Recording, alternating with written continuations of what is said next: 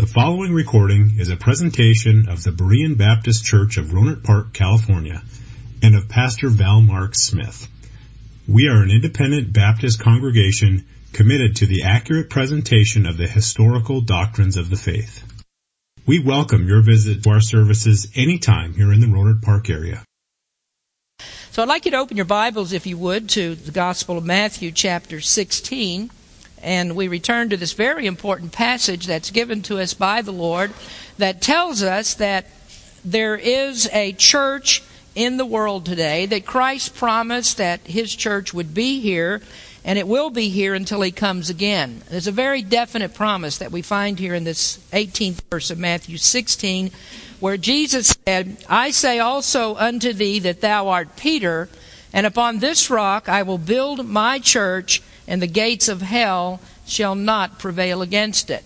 And that is a promise. That last part of that verse is a promise that there is a church in the world today that has a vital link to New Testament doctrine, and that doctrine has ever remained the same. And Jesus still has a church that He began with His personal ministry upon the earth. Now that is actually what we call the doctrine of perpetuity. And that's what we're here to talk about tonight, that there still is that church in the world today that does identify with New Testament doctrine. And so we believe that promise because Christ made that promise, and He always tells the truth. So we believe the promise. We don't believe that the church has ever apostatized. We do not believe that the true church ever became unrecognizable. We do not believe that the church ever disappeared. We don't believe that the church ever stopped. And we do not believe the church, the true church of the Lord Jesus Christ, ever had to be reformed or that it needed to be restarted at a later time. Now, we believe that there is a pure stream of the gospel that's come down to us since the time of Christ, and it has been kept that way by the preserving and the protecting power of God Himself. God will not let His church fail. So in every age there has been a true church, and it is the history of the church through the ages that is the focus of this part of our study.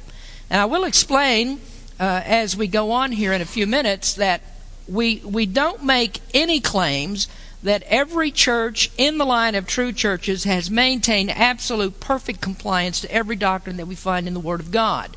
We know that that can't be true. That's an impossible thing because churches are made up of fallible people.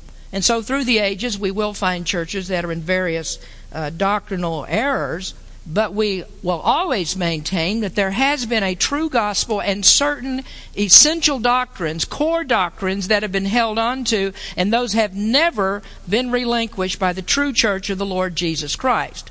Now, that's where I want to start with you tonight. I want to talk about the core doctrines that define a true New Testament church. And all four of these must be true before you can actually have a church that is a true church. So let's begin with that. The very first doctrine is one that you can very well imagine, that is salvation by grace through faith alone. A true church must have the right gospel. You see, the Lord's people are made the Lord's people by their salvation. And so they must have the truth of the salvation of the gospel. We do believe that the church is comprised of a regenerated membership. And so that means that the church that preaches what the Apostle Paul called another gospel, and you see that in the book of Galatians chapter 1, he calls it another gospel, that a church who preaches another gospel that is not salvation by grace through faith alone, that simply cannot be a true church. So that rules out salvation by rites and by rituals. It rules out salvation by sacraments or any good works that a person might think that he would do. And the reason that good works can't be a cause of salvation is because they don't actually become good works until those works have been sanctified by the Holy Spirit. And that doesn't happen until a person has actually been justified by his faith in the Lord Jesus Christ. So we can't have any good works that would actually make us a part of the true church. So the only relationship that we have with Christ is the relationship that we have with Him through salvation. And of course, as we're being sanctified, our good works actually follow our salvation. So the only relationship we have in the church is a saving relationship. Now, doctrine number 2 is believers' baptism by immersion. Now, the New Testament shows that the method of baptism was by immersion. Now, that has been agreed upon by almost all scholars in all ages, no matter what denominational affiliation they might have, that the New Testament believers practiced immersion. And so sprinkling was never used in the New Testament. History shows that that came later in the apostolic era.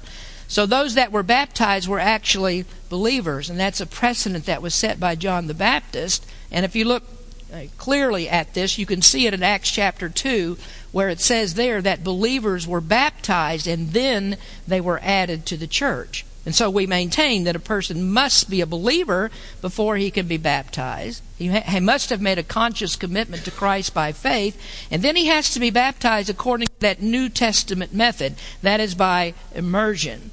And so if you have a group of people that have improper baptism, according to that scripture that we have in Acts chapter 2, an improper baptism could not make a person a part of a church. So Acts chapter 2 shows that believers did not become a part of the church until after their baptism.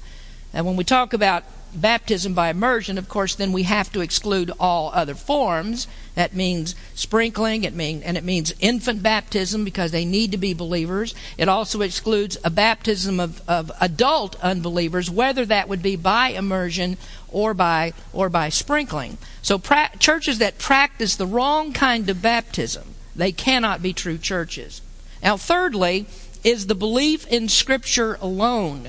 And by that I mean the New Testament church regards the Word of God as the inspired revelation of God. That it places no value upon traditions as rules of faith and practice if those traditions are contrary to God's Word. Now, I know that you're aware that we have many different traditions that we practice in the church, but if we ever, and we might practice those traditions, they might be wrong, but what we couldn't do is practice any kind of tradition that we knew to be against the New Testament and to claim that tradition is actually above New Testament doctrine or what we find in the Scriptures. So we look at this, that the Bible is the rule of faith and practice, and there's nothing that a church is allowed to do or is allowed to command that's beyond the Scriptures. Now, as I said, there might be some traditions that we hold in ignorance, but we can never place those traditions above the Word of God. We couldn't knowingly do that. We accept only the 66 books of the Bible that are contained in the Old and the New Testament canon as being the Word of God. We don't accept any other kind of biblical revelation. So we stick strictly to the Bible as the only rule of faith and practice. Now, the fourth one is what we call soul liberty, that the church cannot perpetuate itself or maintain itself by compulsion. And so there are no doctrines that can be forced upon anyone to ensure that they are in compliance with the practices of the church. Now, there are two things that are important when we talk about this. That first of all, we can't baptize anybody involuntarily to make them members of the church. Now, so infants could never be made members of the church through an involuntary baptism. But secondly, religious or soul liberty does not mean that we can't enforce disciplinary rules within the church. And by that, I'm saying that soul liberty and freedom of conscience is not freedom to practice anything that we want to practice despite what the church says. We don't have that freedom, but rather we have a church that disciplines and corrects according to the New Testament, and we can't maintain membership in that church without abiding by New Testament principles. So soul liberty is simply telling us that we can't coerce people to become Christians. You can't force people to be members of the church. Now, soul liberty is something that has been denied by Roman Catholicism and also by Protestants alike throughout history. So when we look at the true church in history, we look at these doctrines, these four things, as the minimum guidelines. A church might be out of compliance on some other New Testament doctrine, and to whatever degree that they're out of compliance, they're not like the New Testament church. But one thing is for sure, they cannot give up on any of these four particular doctrines. Now, it's evident that throughout the history of the church that it has been involved in many terrible errors. Many of the churches in the New Testament are churches that fell into bad errors, and that's why you have the correction of the apostles and other writers that talk to people in the church to try to correct those things. And you look at Revelation chapters 2 and 3, and there the Lord Jesus is dealing with some very difficult errors that were in those churches. Now, they could be in those errors until they got to the place where they no longer hold to one of these four doctrines or all of these four doctrines that we talk about, and then they're no longer a true church. One of the things that those churches in Revelation represent, that they're representative of churches in all ages. That's one of the reasons why we're given those churches in chapters 2 and 3. So we see that the church can be involved in some errors, but they can't go so far as to be involved in the errors or against the doctrines that we just talked about. Another thing I might mention to you on this is that a false church cannot grow into a true church. If the reformers had simply made a complete break, a clean break from Roman Catholicism, and if they'd stuck to the doctrines that were right, and they had joined the already existent churches at that time that were teaching the truth, there wouldn't be any such thing as Protestants today. But rather we would have many, many more good New Testament churches. So you can't take a false church that's grown out of a corrupt one and make it a true church. And so we're looking in history at churches that have these minimal qualifications. And there are true churches that are in other doctrinal errors, just as we have today. I mean, there are many true Baptist churches that do have differences in doctrine from us. And we know that's true because we know that there, over the past 10 years or so, there's been a shift in some of the doctrines that we teach here. And that doesn't mean that 10 years ago we weren't a true church. No, we were a true church, but over the past 10 years what we've strived to do is to come closer to that doctrine that we find in the New Testament. So we become more like the New Testament church. And as you are very well aware, there are others that disagree with those doctrines, but we maintain that they are still true churches and that they are fine, upstanding, holy Christians. I don't have any doubt about that. We have good friendships and we have affection for people who may not agree in every doctrine that we hold. But if we were to depart from any of those four doctrines, or if those churches were to depart from any of those four doctrines, then we couldn't have fellowship with them. And they wouldn't have fellowship with us, because those are the things that make a true church. Now, another thing that we need to understand as we look at history is this question: by whom was much of church history recorded? And it's plainly a fact that much of the history of the church was recorded by those who were enemies of the true church, people who persecuted true believers. And you know that they would have very strong prejudices against them. They made claims against them that they were in heresy, or they made claims against their orthodoxy, things that just simply were not true. Now, what tended to happen during the history of the church is that those who were opposed to dissenters would lump everybody into one group according to the heresy that was popular at that time. For instance, in the 4th century, there was a controversy that was known as Arianism. And Arianism, those were people that followed a man by the name of Arius, and Arius taught against the doctrine of the Trinity. But there were many true believers that lived in that time that the opponents of the true church claimed that they were also followers of Arius. And so they claimed a heresy for them that they did not actually believe. And so there were a lot of true churches that were lumped in together with this group that's known as the Arians. But in fact, there were true churches there that had nothing at all to do with the heresy of Arius. And then you have churches like in the 13th century. There was a group in southern France that was known as the Albigenses, and they are accused of various doctrinal heresies. One of them is being devil worshippers. Now, they were called Albigenses because they were from a town in southern France called Albi. And so everybody that was in that geographical location was known as Albigenses. And it was known that there were some people there who did believe in worshiping the devil. But there were also, in that particular area, true churches that stood against Roman Catholicism. And what the Roman Catholics did was to lump them in together and call all of them Albigenses. And so you have some true churches and some false churches that are going under the same name. And so that becomes a problem for us as we're looking for history, because we have to separate those out. We have to identify those.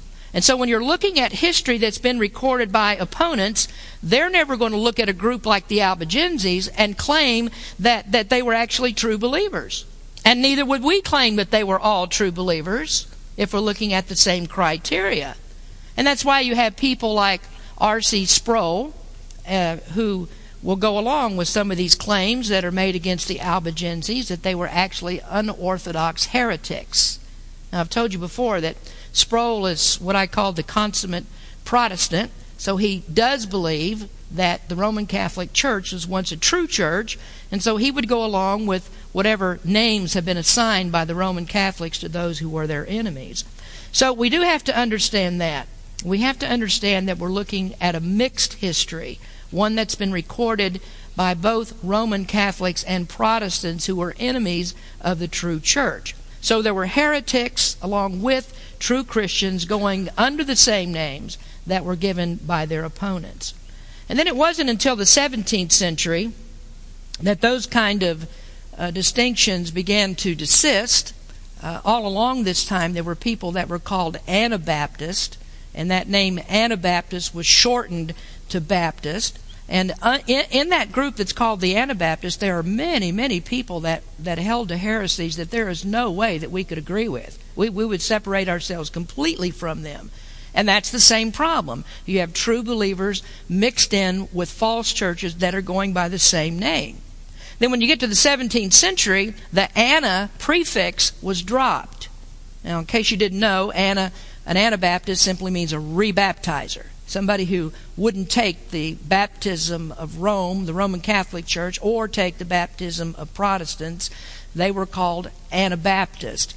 And in the 17th century, that Ana was dropped, and all the heretical sects were stripped away from that. They believed all many different types of things, and the name simply became Baptist, and that identifies with the very same doctrines that we're teaching in the church today. So they strip away all the fanatical, heretical groups. Those are taken away, and what remains is the name Baptist that believe like we do. Now, one of the things that shows you is that they were never a part of Roman Catholicism, never a part of Protestantism, and so we, just like the Anabaptists, are not Protestants. Now, I hope all that makes sense to you, because you need to know this when you pick up a general history of Christianity, that you're going to find these kinds of problems. Most of that history has been written by enemies, by Roman Catholics and by Protestants. So what I recommend for you to do, if you want to study the history of the Baptist Church, that you look into sources like W.A. Jarrell. I don't think he's in relation to Tabor, I'm not sure. But W.A. Jarrell, David Benedict, John T. Christian, Orchard and Cathcart, and maybe a couple of others. Those are the histories that you want to look at. Now, even further, this does not mean that in the history of the Baptists that we are exclusive to one particular name.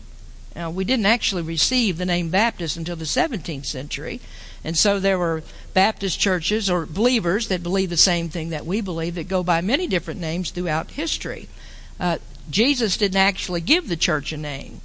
There's no name in the New Testament that's given to us. We do know that in the book of Acts that the first ones who called us Christians were actually the enemies of Christ, but the apostles had no trouble using the name Christian, and that stuck.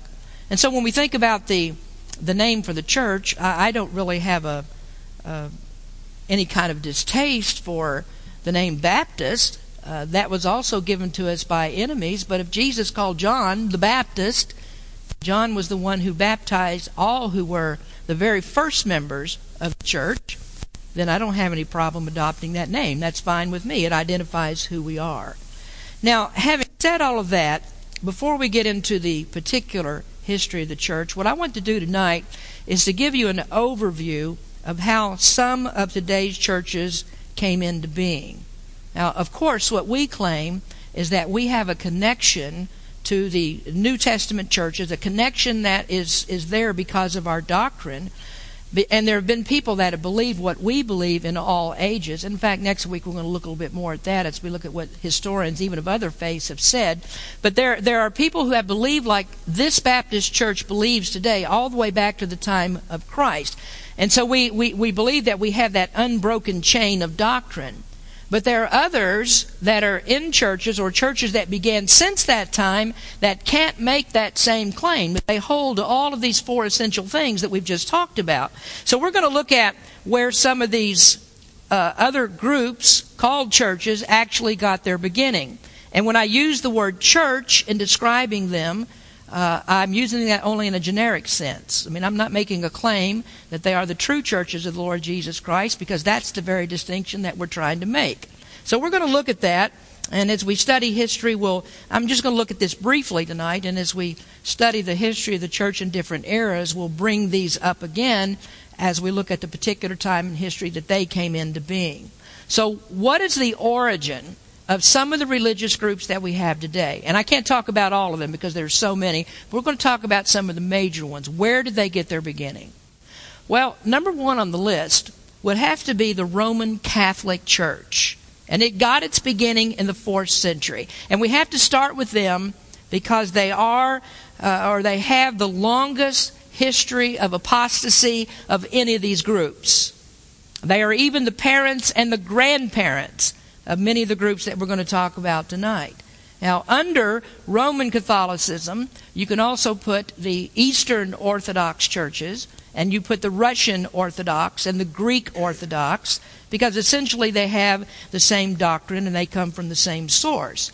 Now, in Western Europe, the Roman Catholic Church predominates. In Eastern Europe, you do have those Eastern Orthodox, Russian, and so on, the Greek Orthodox, and they predominate in the Mideast and also in Eastern countries.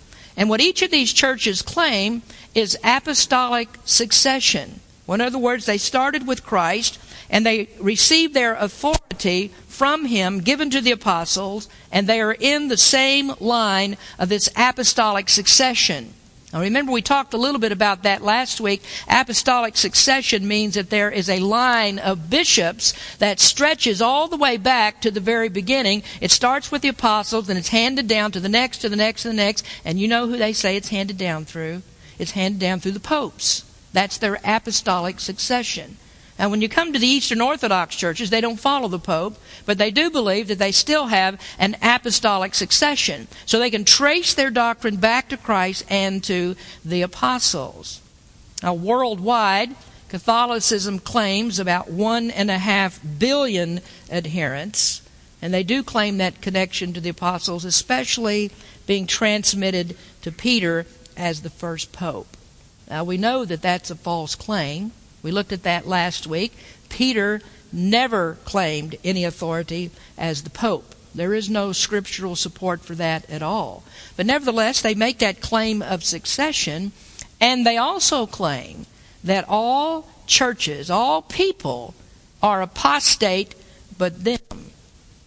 But their true church, or true history rather, shows that they actually began they have a post-apostolic beginning. And what they are is actually a conglomeration of all the false churches, that pretty much all the false churches that began, or false groups that sprang up and departed from the faith all the way from the 1st to the 4th centuries. It's a conglomeration of all of that group.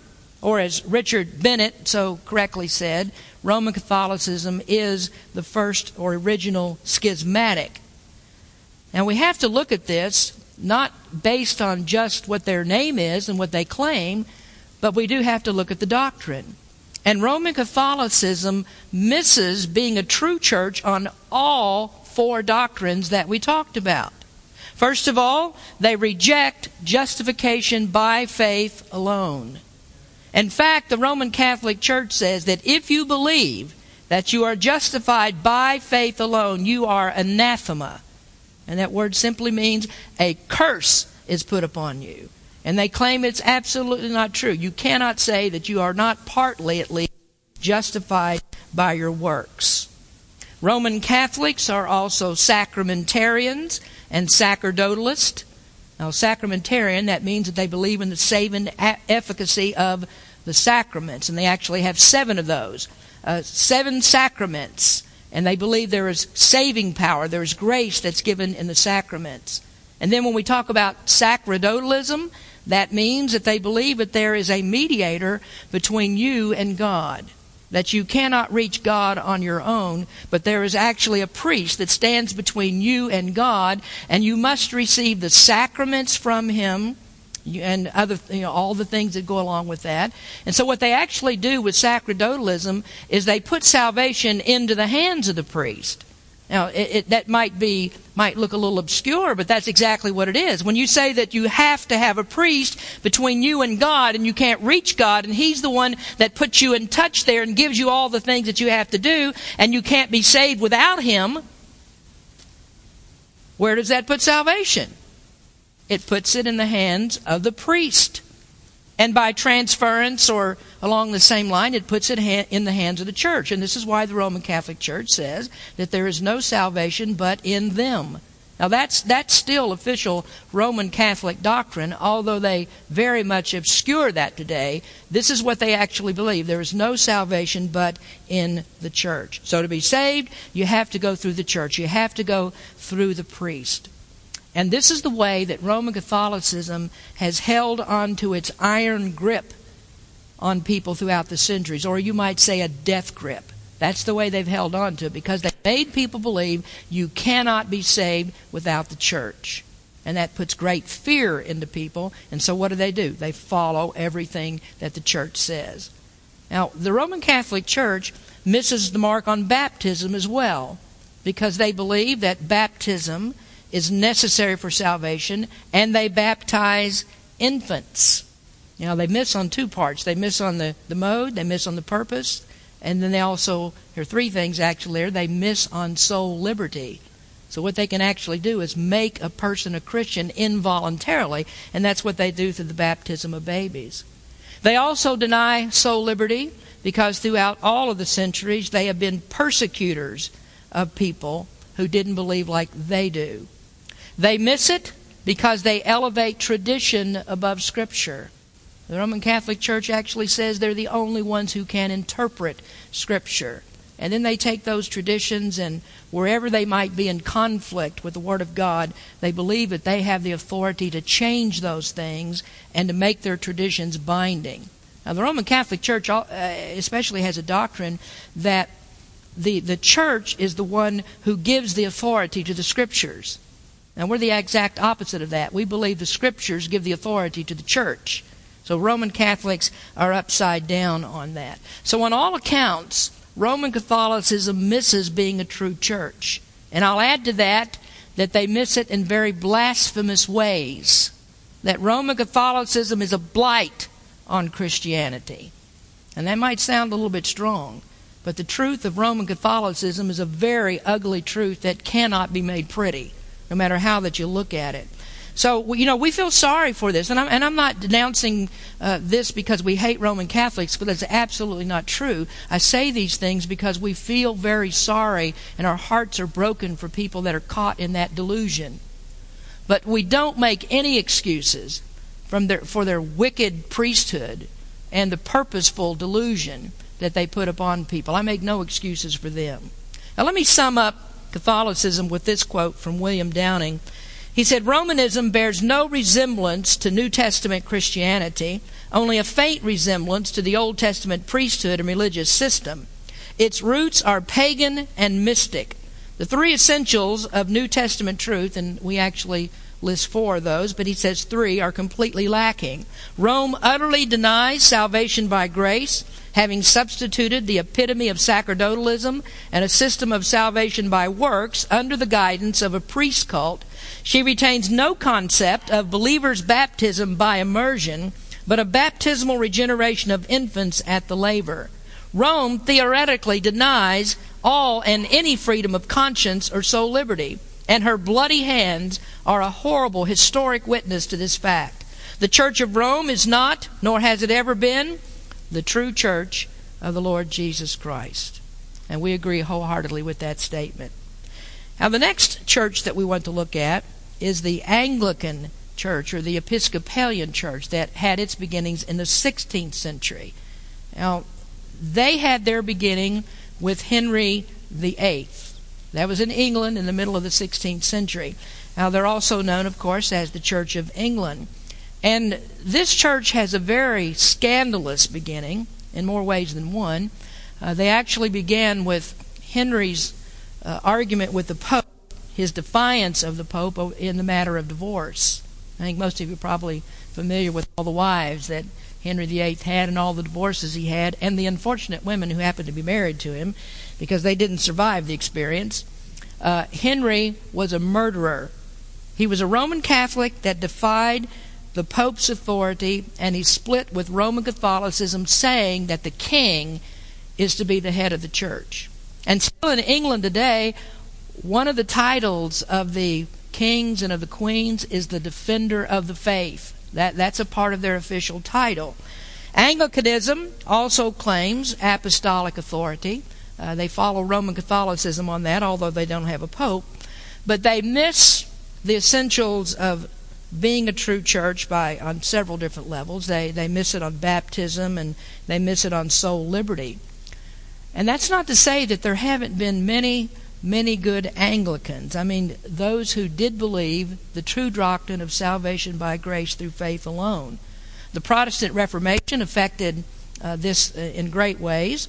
There were actually many Puritans who were in Anglicanism. And we know what the Puritans believed as far as the doctrines of grace, and that tells us that they had the truth of salvation. They had that right. But then when Parliament passed the Act of Uniformity in 1549, that drove many of those good Puritan preachers out of their pulpits. And when that happened, there was this complete degradation of truth in the Anglican Church. Now today, I'd say as late as the 19th century, there were still some good men in Anglicanism. Bishop J.C. Ryle was one of those, and he strongly defended justification by faith alone.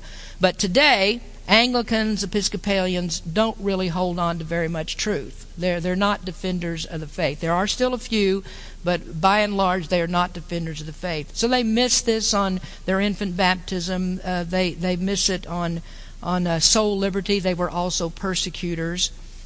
So they can't be the true church. They miss out. Even if they had it right on the doctrine of salvation by grace through faith alone, they fail in these important other areas as being true churches.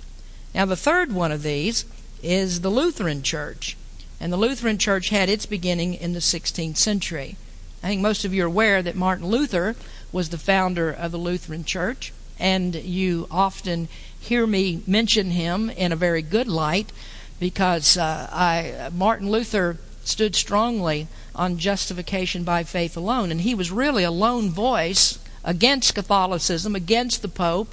He's the starter of the Protestant Reformation, essentially, and he stood out against that. And I have no doubt about this, that God led Martin Luther against these terrible heresies that were in Roman Catholicism and the way that they were leading people astray. I don't have any doubt about that. But Martin Luther himself is kind of a strange character, because at times he's very hard to figure out. If you've read him, he's hard to figure out on some things, because in one place where he makes a clean, definitive statement of truth, he may give it away in another. So it makes it kind of difficult to follow him. Luther, though, is a very interesting character, I think. If you want to get a good taste of Luther, I would recommend that you read his magnum opus, which is I'm trying to think what it's called here, The Bondage of the Will. The Bondage of the Will. That's an excellent book. I'd recommend that you read that. And when you do, you'll get a taste for what theological debate was like in the 16th century. And it wasn't for the faint-hearted. I mean, it was tough stuff. You think that I call names. Martin Luther was champion at that kind of thing. But anyway, Martin Luther, you need to read him. There are some very good things about Luther. But we do have trouble with Lutheranism, especially Lutheranism today, because on the signature doctrine for which Martin Luther came out of Roman Catholicism, which was justification by faith alone, that's greatly obscured today in the official documents of the the Lutheran Church, because they also believe in baptismal regeneration, that baptism has something to do with your salvation. So they mix that baptism into the formula, and so that makes it fall on the doctrine of salvation. And then there's also infant baptism that's found in the church. That's a disagreement with soul liberty. Lutheran churches were persecutors in the beginning. That's part of their history. They became a state church, and whenever you have a state church, you are ensured that there will be persecution. That's always the case, so they fail in those areas. So we have to discount Lutheranism as being the true church. It didn't begin with Christ. It's centuries removed from the first church, and it doesn't hold on to the same doctrines that we receive from Christ. Fourthly, there are the Reformed churches, and they got their start in the 16th century, also in the Protestant Reformation. And the Reformed churches include Presbyterians, Dutch Reformed, and Reformed Church of America, and a few others. They're included in that group. And they actually have John Calvin to thank for their beginning. Now, like Luther, Calvin had much in his doctrine to commend. I mean, he's considered to be the premier theologian of the Protestant Reformation. Some even think that Calvin was the greatest theologian of all time, behind the Apostle Paul. I seriously doubt that, but that is a claim that's made about him. And, of course, we do know that he was a champion for the doctrines of grace, and much of what you read about Calvin, of course, comes from his opponents that oppose that doctrine, and much of what they say is misinformation and plain lies, exaggerations, and so forth. But Calvin was wrong on some things. The interesting thing about Calvin and the doctrines of grace, that there are many people who deny those doctrines not on the basis of a biblical stand, not because they can take the Bible to disprove them, but simply because it was John Calvin who believed them. And often you'll hear this as one of the very first things that someone will make arguments against Calvin will be on the person of Calvin, who he was. Well, Calvin had some issues. There's no doubt about that. He was wrong on some things. He was the furthest away from all of the Reformation churches from Rome, which is a good thing, but he failed the test on essential New Testament doctrines. Now, so he may have been right about salvation, and we think that he was, but he was wrong on issues such as infant baptism.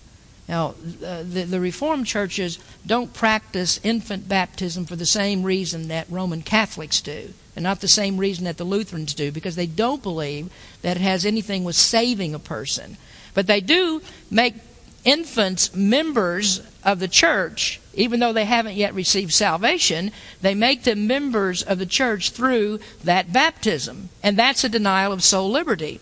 And then also, the Reformed churches were persecutors. I mean, that's a plain, evident fact. In fact, we even find it right here in the United States, that those Puritans that were right on the doctrines of grace that we just talked about were also persecutors.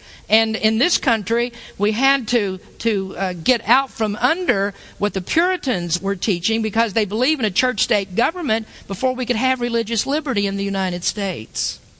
And so we're just simply pointing out things. What makes people fail in being a true church of Christ? And these are things that are not taught in the New Testament, essentials that you must have, core doctrines that you must have to be a true church, and they don't have it. Fifthly, there is the Methodist Church. And the Methodist Church, I'm getting them all here now.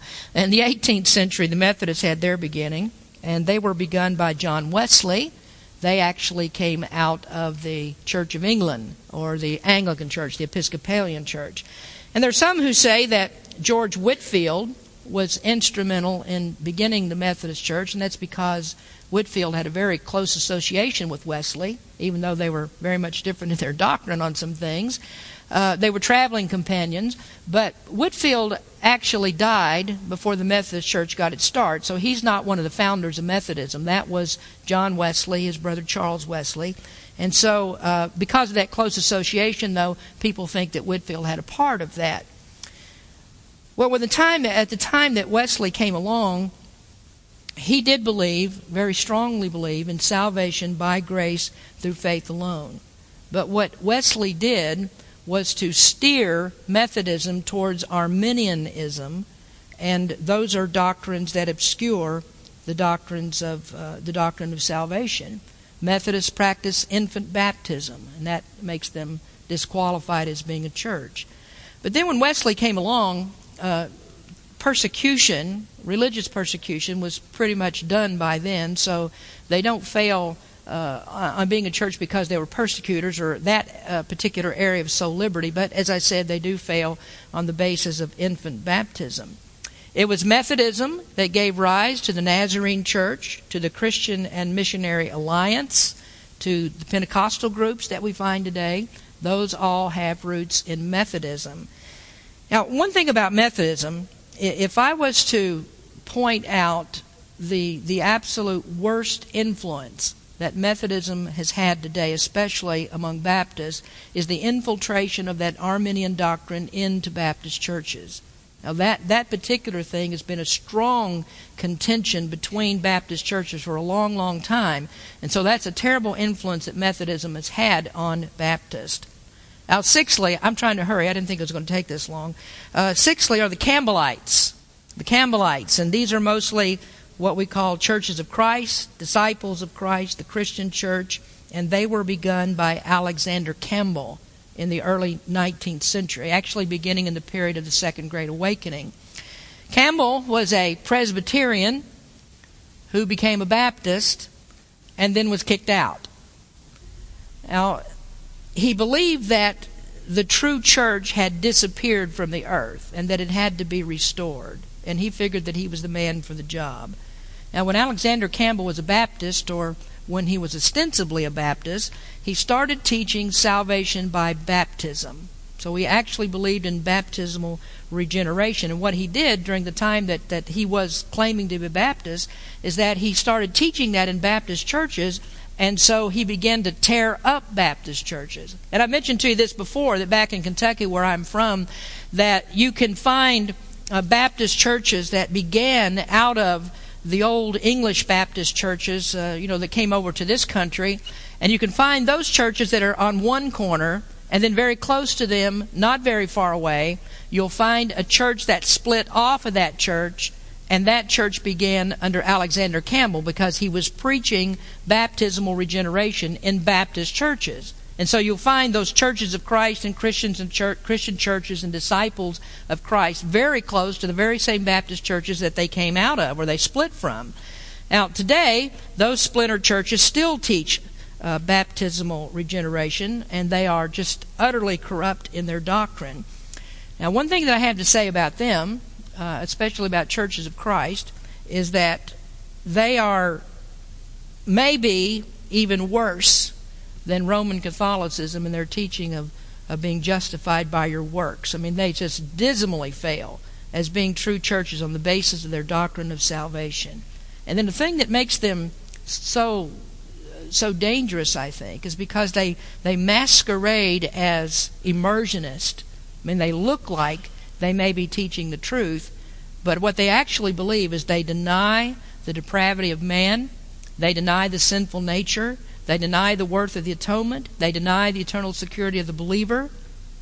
They have a pure works-based system, and so they fail the church, or fail the test of being a church in many different areas. Now, seventhly, there are the Pentecostal and holiness churches, and they had their beginning in the 20th century. Now, as I said earlier, those churches grew out of Methodism. These are groups like the Assemblies of God, Foursquare Gospel, Pentecostal Holiness, Church of God in Christ, the Church of God, and there are many others that are included in those Pentecostal groups. And the thing about this particular group, that it is actually the fastest growing segment of this umbrella of Christianity that we have in the world today. They claim about 500 million members worldwide. And they're actually becoming even more dangerous than the Roman Catholics, because the Roman Catholic churches also embraced the Pentecostal movement or the charismatic movement, And this is the way Catholicism always does, that if there is something that looks good to them and will help them to get more people in, they'll just change their doctrine to accept it. And so they have begun to accept the charismatic movement. But there's a very dangerous thing about the charismatic movement, well, maybe more than one dangerous thing, and that is they embrace just about every aberrant doctrine that you can think of, claiming that they receive that information from the Holy Spirit. Now, what you'll hear is you'll hear me preach against them many, many times from the pulpit. And you need to understand this very well about what they actually stand for and who they are. If you want to know more about it, much more than I can give you here, read John MacArthur's book entitled Strange Fire, his new book, Strange Fire. So what I'll say about this movement, it fails the test of being a church. And its biggest failure today is that it has rejected Scripture alone as authority for all kinds of different biblical, extra-biblical revelation. So you got to watch out for them, because they're in a church near you or they're coming to a church near you. And then finally, and I need to stop for tonight, and that's the cults. The cults. And I'm talking here about the ones that began in the 19th century on up to the present. There's a question I'm often asked: is Roman Catholicism a cult? Well, in just about every way you can say yes, they are a cult, but they're not generally put into this group. This group is the Mormons, the Jehovah's Witnesses, Seventh-day Adventists, the Christian Scientists, and people like those. Those are the cults that we're talking about here, and some of those groups, of course, still continue to spring up today. Now, all of those are fairly recent in their history, but the heresies that they hold on to are very old heresies. Like Mormonism and Jehovah's Witness, they embrace some of that Arian doctrine that I talked to you about that came out of the 4th century. So that tells you heresy can be very old heresy. But when you talk about a cult, there's usually a couple of common threads that run through them. And the first one is their denial of the deity of Jesus Christ. They deny Christ's deity, or they make a different Christ than what we find in Scripture, or they obscure who Christ is. So the Christ that they believe in is not the Christ of the Bible. So they're very deceitful workers of darkness, and you have to watch out for these cults. And then the second common thread that runs through them is the denial of Scripture as the only revelation that we have from God. And that's why the Mormons have the Book of Mormon. And it's why they have what they call the doctrines and the covenants, which are actually writings, as far as I'm concerned, of raging lunatics. But they believe that is a word that came from God, and they put that above the 66 books of the Bible. Then, of course, you have the Jehovah's Witnesses who believe the Watchtower is above the Bible. And then you have the Seventh-day Adventists who believe that Ellen G. White was a prophetess, and she disagrees with Scripture, and yet they believe that she had the truth. And you can just go on and on with that. I mean, these are common things: the denial of the deity of Christ, and also the acceptance of other things as being word that's come from God. So they fail the test. They don't know the Christ of the Bible. They're actually the Gnostics of John's time. Let me just give you a couple of scriptures on that. This is what John wrote in 1 John 2. He said, "Who is a liar but he that denieth that Jesus is the Christ? He is Antichrist, that denieth the Father and the Son." And I don't know if you remember, but when I preached on that text, that verse actually means that what we must believe about Christ is everything that the Bible says about Him. So if the Bible says that Christ is God and He claimed to be God, we have to believe that, or we are a denier of Christ. And this is exactly what John is talking about. Then he wrote in 1 John 5, "If we receive the witness of men, the witness of God is greater. For this is the witness of God, which he hath testified of his Son. He that believeth on the Son of God hath the witness in himself. He that believeth not, God hath made him a liar, because he believeth not the record that God gave of his Son." So again, it must be the record that God gave of his Son. That's what's contained in the Bible. So they deny Christ.